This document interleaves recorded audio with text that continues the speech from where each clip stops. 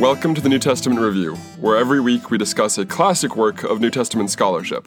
This week we're discussing Wayne Meek's The First Urban Christians, The Social World of the Apostle Paul, published in 1983. Today I'm joined by Ben Shepard. Ben, who are you? I am a PhD student at UNC Chapel Hill in the Ancient Mediterranean Religions program, focusing on early Christianity. Back when we were in coursework, Ben and I took a number of classes together, so this is a nice overlap between things Ben is interested in and things I'm interested in. Meek's is a classic study for introducing social history into the world of New Testament scholarship and early Christianity. So, on that topic, Ben, what is social history? Social history is a way of exploring social relationships in a particular historical period.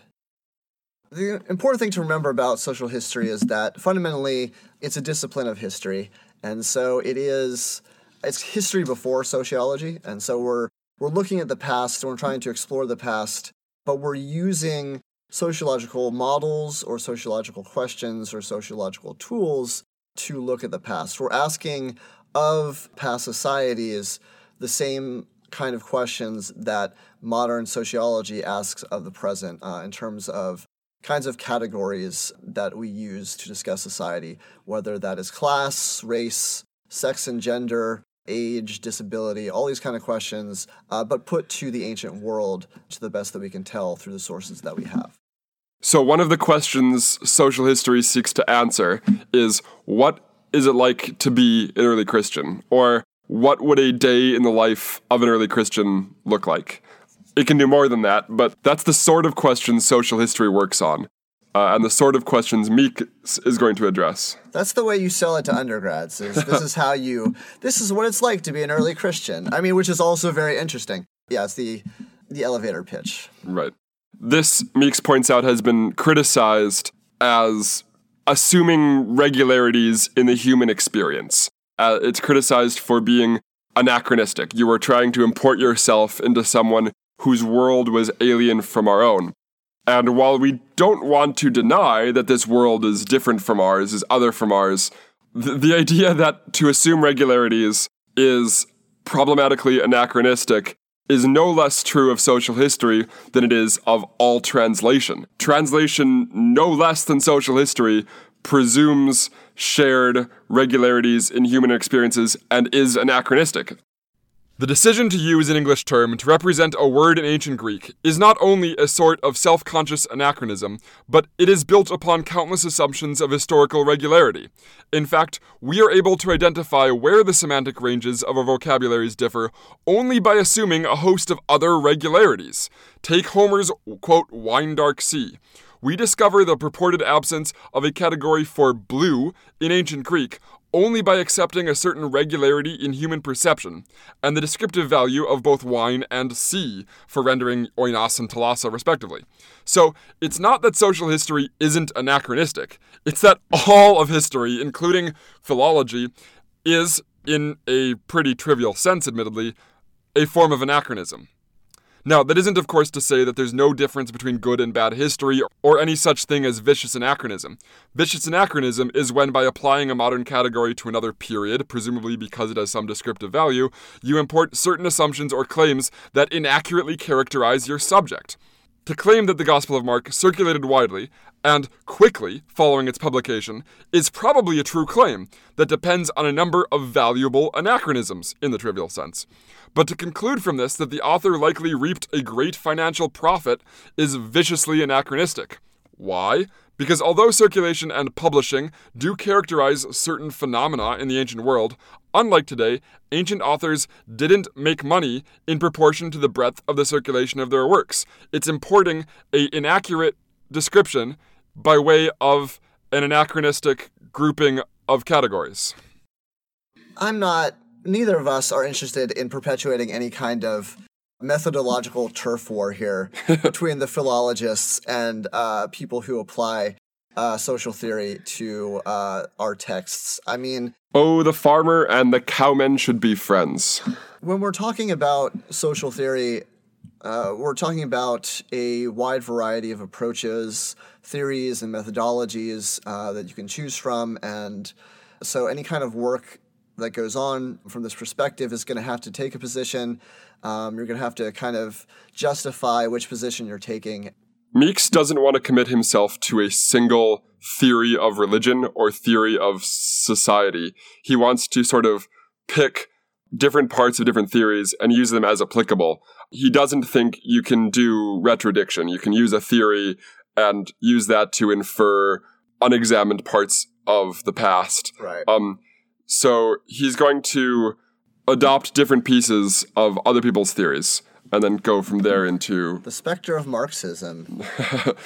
Meeks takes kind of what he himself describes as a piecemeal or eclectic approach, and he focuses mostly on Clifford Geertz and Victor Turner, who are anthropologists, but they fall under this kind of umbrella of social theory. And for Geertz and Turner, as anthropologists, they're looking to describe the social world that they find themselves in. And so they're really talking about a kind of a system of symbols that gives meaning to daily relations and regular everyday life between people. He'll call it a moderate functionalism, and functionalism being a term for looking at the social world in such a way that you're trying to see how the different pieces fit together and how to describe how things work, rather than trying to make any kind of critique. So there are 6 chapters in this book, and we're not going to be able to go through all of them. I think the most influential part of his monograph is chapter 2, where he surveys the social status of Christians as reflected in Paul's letters. And I think the fact that this is the most important part of his book is actually indicated in his conclusion, where nearly all of the conclusions he reaches and research he projects is basically drawn out of his second chapter. So we're going to focus on that. As a descriptive work, and as a work of social history, there's a lot of data in here, and he does a fantastic job of mining just an incredible amount of information about the Pauline communities in the book as a whole. Rather than just collecting information in terms of his presenting a strong argument, chapter 2 is really where it's at. Right. Chapter 2 is called The Social Level of Pauline Christianity. And he introduces this by talking about Celsus and the romanticization of Christian poverty. So there is this notion that Christianity was a movement of the poor. And it has to be said for this movement that it's rooted in some ancient testimonia. So Celsus, a 2nd century critic of Christianity, says that Christians seek their converts among the lowest dregs of society from his perspective.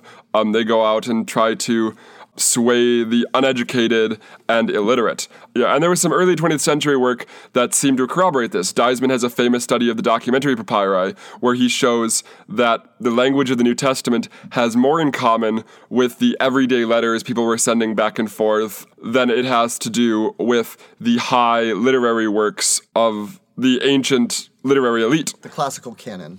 And Meeks' whole study is going to be pushing back against this, but he's certainly not the first person to do this, nor the last. More recent work on the language, so Meeks cites the work of Mallarby, but we might cite the work of Loveday Alexander, has shown that actually the New Testament sort of falls into a middling position on the spectrum of linguistic sophistication.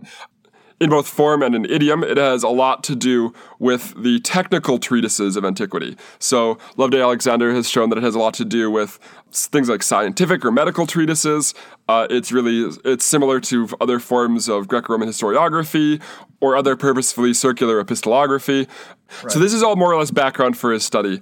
And he's going to start off by problematizing the entire idea that there is one continuum on which we can rank the social level, and that's intentionally ambiguous language, the social level of Christians. So let's look at that. How do we measure social stratification?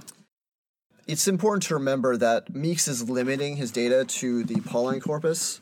So he's looking at Pauline Christianity. I think there have been more recent critiques that have gone back to this kind of model of the early church being overwhelmingly poor, that have made good critiques of Meeks and others, but they are trying to talk about Christianity as a whole, or they're talking about other populations of Christianity, whereas Meeks is focusing on the Pauline letters, and the Pauline letters do in fact give off a very specific indication Right. of their social situation. As we'll discuss in a second, there may be reasons to think that Pauline Christianity, or the people who are reflected in the Pauline letters, are not representative of what you might find in Palestinian Christianity or what you might find in the North community. African Christianity, Roman Christianity. I mean, this is a very specific network that we're talking about here. Yeah. So there are a few different ways you can measure social and economic stratification, and Meeks gives 3. And rejects 2, which is, the way that you present things as an academic. The first thing he does is class. He doesn't think class is helpful for a variety of reasons. And I think he's mostly on point here, that we don't want to confuse our kind of modern and fairly recent demarcation of upper, middle, and lower class. We don't want to overlay that onto the ancient world where it didn't really hold. And again, class has been taken up in Marxist discourse to mean very specific things that also may not hold for the ancient world. Meeks just finds class in general as not a great way of talking about socioeconomic status. Class is the sort of anachronism that isn't helpful, where in American society, having a bunch of money usually raises you on all aspects of your social status. And he's wanting to point out that this isn't the case in the ancient world, and sort of importing our notions that having one thing means another thing would be an inaccurate way of describing the ancient world. Now, on the other hand, you can take actual ways of ordering society from the ancient world that are actually from the ancient world, but then they might not work so well for the communities we're describing. Could you? Right, absolutely. So an example of this would be order, and the Roman caste system actually maps really, really well onto this notion of order. There are a series of distinct castes that people in antiquity describe themselves as belonging to. The senatorial class, the equestrians. The problem with using this to talk about early Christianity is every early Christian we know about would belong to the same order, would belong to the same caste. All the distinctions within the entire Roman caste system only apply to the top 1% of society. And as far as we know, no early Christian is even on this radar of the caste system. We don't know of any Christian senators or equestrians. It seems that everyone we're talking about, everyone we're concerned with, would belong to one order. So, despite the fact that this isn't a bad anachronism, it's not particularly helpful for talking about Christians. Right. The compromise here that Meeks tries to strike is to talk about status, which is a bit more flexible of a word, but it's really something that's necessary in this case because we're talking about a very different situation. Status can be multidimensional, right? And so status can be accrued through wealth. It can be accrued through the amount of money that you have, but it can also come from occupational prestige. It can come from your family. It can come from your education. It can come from where you're from, your origins. It can come from certain types of religious and ritual power. So status has all kinds of different dimensions to it that you can talk about. Yeah, and he wants to use status because the one and the same person can have very different status in different categories. There are multiple axes on which this works. So you can be wealthy but have very low occupational prestige. You could be ritually powerful but be uneducated or not have any money. So a couple examples of this might be a priestess. So a woman in the ancient world her gender would consign her to a lower status. But having religious power would be a source of high status. Or a rich freed slave. Freedmen could go on to accrue great wealth, and from their wealth they would gain some status, but the fact that they were a freedman would forever consign them to low status in other regards. So when we talk about status and consistency, we've established that it's fairly normal in the ancient world versus, at least in comparison to our world, for people to have multiple statuses on different axes that are high and low that don't match up. What Meeks wants to say is that certain people are going to experience this and then experience some kind of internal anguish or stress about their mixed statuses, and then are going to want to do something about it to try to ameliorate this kind of internal condition. And so Meeks' suggestion is that Pauline Christianity especially attracted these types of people who were experiencing some kind of internal conflict in regard to their status inconsistency. So Meeks is going to look at the Pauline letters, and particularly he's going to focus on the names, what's called prosopography, that is a study of names, and look for the evidence that the Pauline letters give us about the social statuses that early Christians had. So this is why the Pauline letters are so great. Prosopography is one of ways that you can look at these texts, but the Pauline letters, because of their occasional nature, they really convey to us now a lot of information that Paul probably didn't necessarily intend to convey, but just by addressing his social world, he brought things out, right? So prosopography is a study of names, and so by simply naming the people in his churches and telling us, sometimes just a little bit about those people, it actually gives us information about his social world that he didn't necessarily, intend to save for posterity, but looking back, we can find this information embedded in his letters. Right. So he goes over 65 names in the authentic Pauline letters as well as the Deutero-Pauline letters, and 13 additional names in Acts. And we're not going to have time to go over all of these, but we want to look at a few of the names that really bring out his method, how he's approaching this. And it's remarkable sometimes how much you can get from almost no information that Paul gives us. Right. So he's excluding from this account the pastoral epistles, just like he's excluding the epistle of the Laodiceans and the epistle of Seneca. The first figure I want to talk about is my dad's favorite character in the New Testament. That is Erastus in Romans 16. My dad is a city manager, and Erastus is called the oikomenos, or the city manager of Corinth. This by itself would be interesting because we learn something about his occupational prestige. He has an important office within the city. It's a little bit hard to figure out what that office is. Oikomenos could refer to a few different things. But we have an additional piece of evidence that makes Erastus especially interesting. You see, we discovered an inscription near the theater in Corinth that reads, Erastus, in return for his aedileship, paved it as his own expense. So it commemorates Erastus donating a pavement or a patio of some sort to the city as thanks for being given an aedileship, which is another probably higher rank on the what's called the cursus honorum, or the civic roles to which you can reach. So it appears that at some point Erastus earned an even more elevated social status. So from this, we're learning a few things. We're learning that Erastus is wealthy enough to donate a pavement, has social prestige, but, and this is the interesting thing for status and consistency, there is no pronomen on the inscription. So that probably indicates that Erastus was a freedman. He is an ex-slave. So despite having a high office in the city and wealth, he probably had low status just from the conditions of his birth or his, personal history. Another great example is the early Christian power couple, Priscilla and Aquila, who show up both in Paul's letters and then also, again in Acts. Priscilla and Aquila seem to be, like Paul, some kind of leatherworking or tent-making team. And they're also traveling, too. They're moving around the Mediterranean. They show up in Corinth and in Ephesus. And so they seem to have enough wealth to move themselves around to sustain themselves. Priscilla is obviously attached to her husband, Aquila, and Priscilla is usually listed first out of the pair, which again suggests that she has, at least for Paul, some kind of status above her husband, that in this partnership she takes the lead role. So again, we have this interesting situation where you have people who seem to be wealthy, seem to be mobile.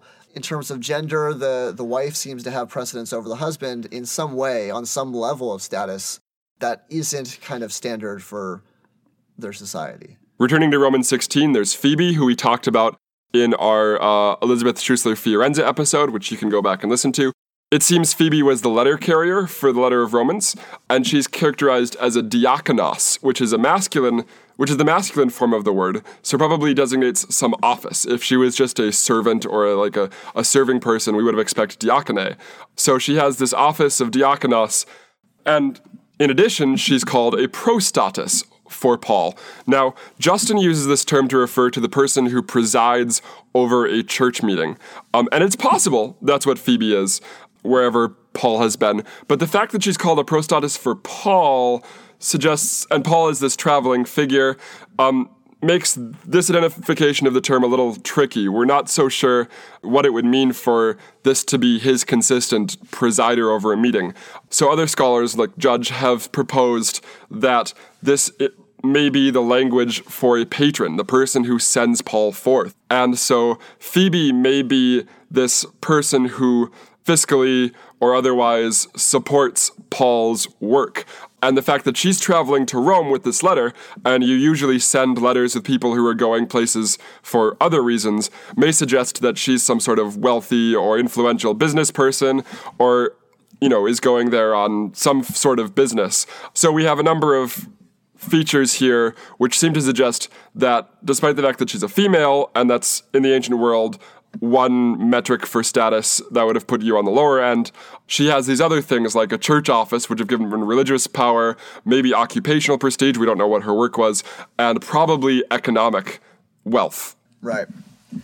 Another really interesting, and this is kind of what Ian mentioned as like what you can pull out of a single name, is that when Paul is writing about people in Corinth, he mentions a guy named Achaeus. I love this one. Yeah, see, Achaeus is a totally regular name, but the problem is that Achaeus is the region of Greece in which Corinth resides. So to have someone surnamed Achaeus in Corinth would be horribly redundant and not useful at all because everyone there is an Achaean. As Meeks kind of points out, the famous painter El Greco was not referred to as El Greco when he lived in Greece. It wasn't until he moved to Spain that he became known as El Greco. So Meeks says this highfalutin, sophisticated analogy. Right. Laura, my normal co-host, is from Indiana, and she doesn't get called a Hoosier when she's in Indiana. We call her a Hoosier when she comes to North Carolina. And that's the same thing that's going on here. You get the name Achaeus not when you're living in Achaia, but when you're somewhere else. Right. If you were in a crowded place in Indiana and said, "Hey, Hoosier," everyone would turn and look at you. The idea is that somewhere down the line, Achaeus' ancestors were from this area and moved to another place, presumably in some kind of position with the Romans, possibly with the military. And so when they went to that other place, they were known as Achaeus because they were the Achaeans in that other place. And so while they were there, they accrued some other kind of status or level by being associated with the military or some other element of the Roman administration. And now that family has returned to their original homeland, but bearing this new status that they get from their association with the Romans. And so they've retained that kind of name, Achaeus, but the reason that it stands out is because it's attached to a family or a person who has this additional level of status through the Romans. And we've learned all this about this figure in Corinth from just his name. So he goes over a bunch of other names that we're not going to have time to cover. Onesimus is a slave. Stephanas seems to have been some elite figure. Let's move on to another class of considerations. That is, the sorts of paranetic or like general moral exhortation that Paul gives to his audience tells us something about their social statuses. For example, in 1 Thessalonians, there's, this admonition, this paranetic admonition that people should work with your hands, which implies potentially a certain level of economic status, at least potentially not day laborers, but maybe people who are artisans and craftsmen, like Paul himself. And in fact, the entire letter of 1 Thessalonians does suggest that Paul is addressing a group of skilled artisans who have come together as a Christian community. Additionally, and even more suggestive, is this idea in 1 Corinthians of Paul suggesting that the Christians in Corinth put money aside little by little on a week-by-week basis, right? Which implies two different things. It implies, first of all, that they do have a surplus, that they're not simply living on a subsistence level, and that not all their income is going towards feeding and housing and clothing themselves, but also that they're not so wealthy that they don't have to put aside, a little bit every week, right? So we're talking to people who, on an economic level, are kind of in a middle position where they do have surplus that they can put aside, but not enough that they can say, I don't know, Ian, throw a bunch of money away on a big banquet. Right. Garrett Tyson has a great argument on this that Meeks uses over the controversy in Corinth about whether or not you can eat meat sacrificed to idols. So, the poor people in Corinth would only have been able to consume meat at religious festivals. So when you kill a cow, you can't kill less than a full cow. So you end up with a bunch of extra meat, and the thing to do is to share that with your society. And so you sacrifice a cow, a pig, or whatever, and you share this with your village. And this is when poor people would have had their most consistent or regular opportunity to eat meat, which means it would have had a strong association for them with sacrifices. Rich people, on the other hand, or the more wealthy people, would have had other opportunities. They could have bought meat on the market, or they would have had other access to meat. And so it would have a weaker association with pagan festivals or sacrifices. Mm-hmm. And this maps really nicely onto the conflict we see in Corinth. The people who have access to regular meat would not have associated it as strongly with pagan rituals, and the people who don't have a lot of access would have. And you can see how this would lead to people being upset that others are eating food offered to idols, and the weird compromise that Paul tells the rich that no, this isn't a bad thing, but don't do it because it's going to offend the people who can't do it and also who won't do it because of their moral convictions. Meeks says that overall the Pauline letters gives us a fair cross-section of society, which I think is overstating the case a bit. But what he does say is that generally, from what we can tell from the Pauline letters, we're missing, the tippy top, the top 1% of Roman society. The people who we mentioned earlier would be kind of named under these different Roman orders of caste. We also appear to have silence from the bottom section of society, the poorest of the poor, the day laborers, the beggars, the people who are really just working for a daily wage, just trying to survive. And so Ian will have something to say about this in a second, but just to summarize, his conclusion is that the typical person in the Pauline network is probably a free artisan or a trader, someone who is a skilled laborer who does work with their hands but makes something that takes some kind of skill. And because of this, because people in Paul's network, a lot of Christians in this situation are going to have a certain amount of status and consistency because they might have a lot of wealth, but they don't have other elements of status. It really starts to bother them that they have these differing statuses that don't match up potentially with society's expectations or their own expectations for themselves. So there's some reason to be suspicious about the silence in the Pauline letters concerning subsistence living Christians. Right. Note that the argument that there are no members of the top level of society and there are no members from the bottom level of society are both arguments from silence. But there is an important disanalogy between the two. When Paul is greeting Christians in Rome who he's heard about or heard from or has some relations with, even despite having never been there, we would expect him to mention, if he knew of a prominent official in the Roman imperial household or something like that, we would expect him to send greetings to that person.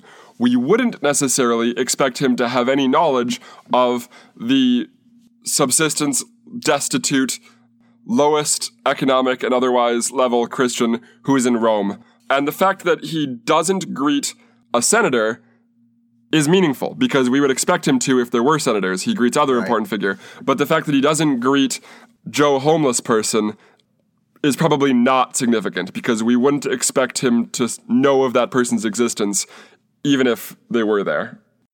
The big payoff for Meeks from this survey of Pauline issues and prosopography is that a striking plurality of the figures attested in the Pauline corpus are people with high social inconsistency and people who tend to be something like what we might call a middle class. That is, people who are not day laborers or subsistence level workers, but people who are struggling to climb the social ladder and have some resources, have some moderate occupational status. Right.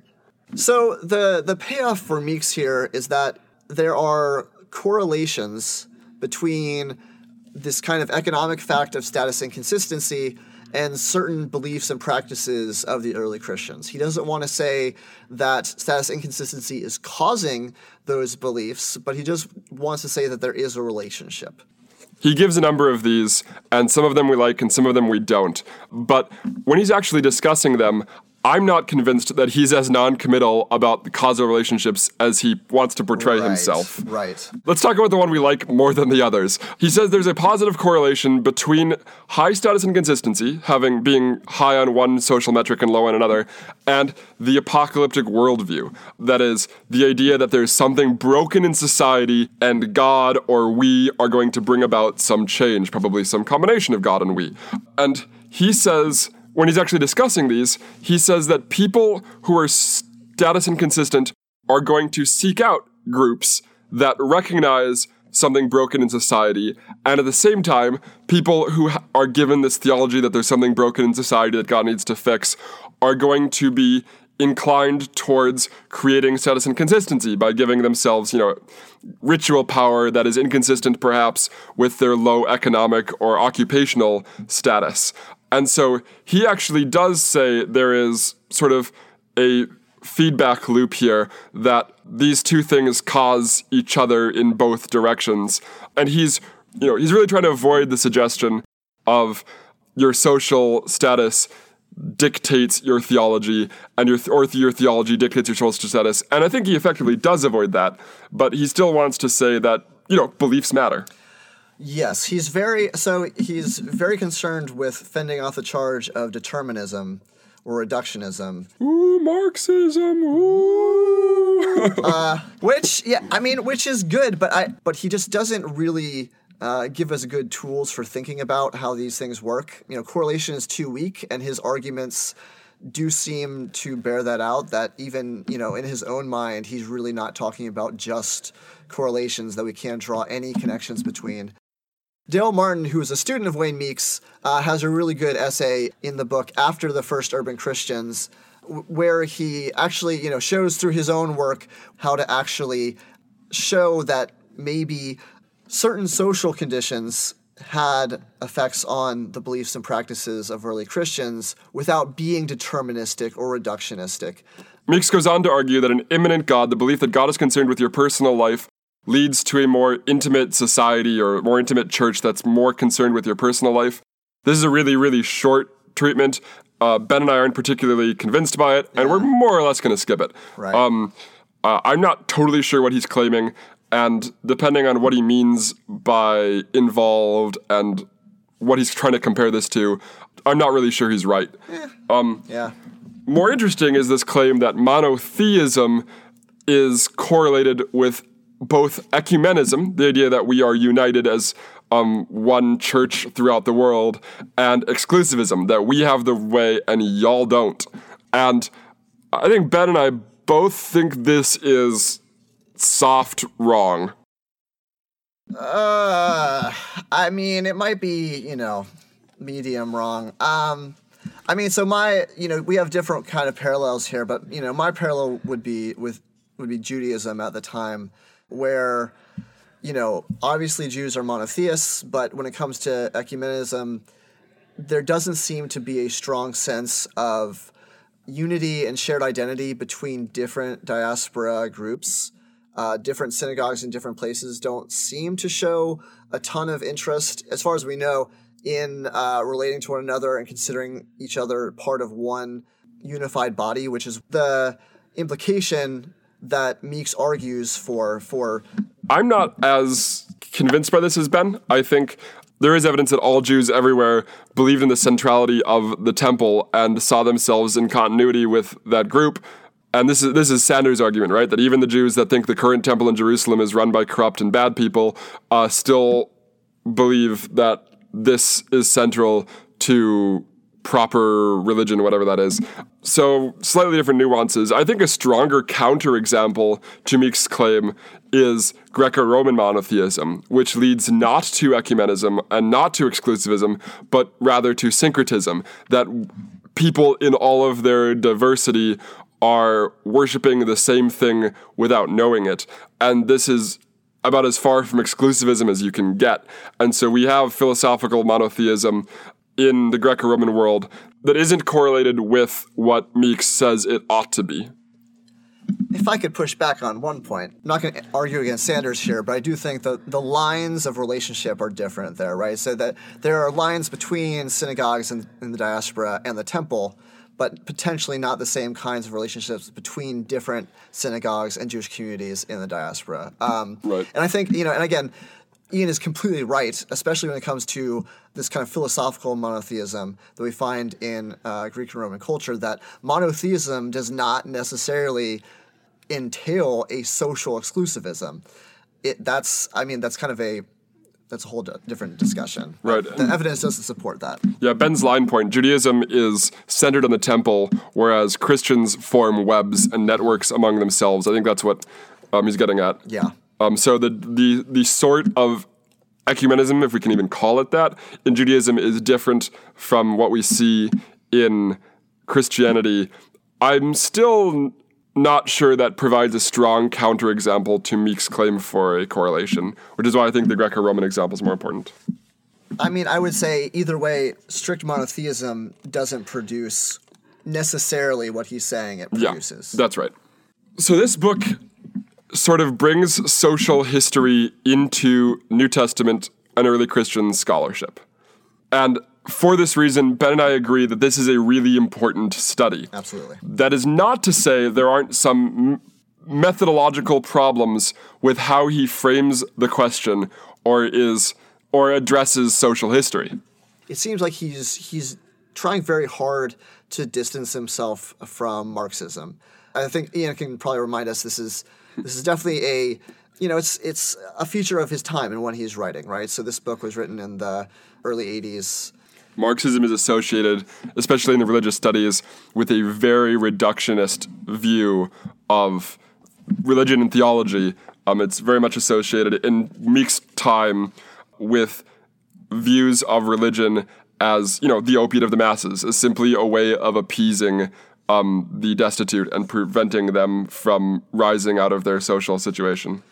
And I would certainly personally not argue for any kind of, taking vulgar Marxism as a philosophical worldview and running with that. With that said, I mean, Marxism and Marxist analyses have provided a lot. So Meeks does a really good job, I think, of showing how you can locate the Pauline network specifically within a specific larger network or cluster of networks revolving around certain economic modes of production. Traveling artisans, people who work with their hands, people who are kind of climbing up the social ladder but aren't part of the top 1%.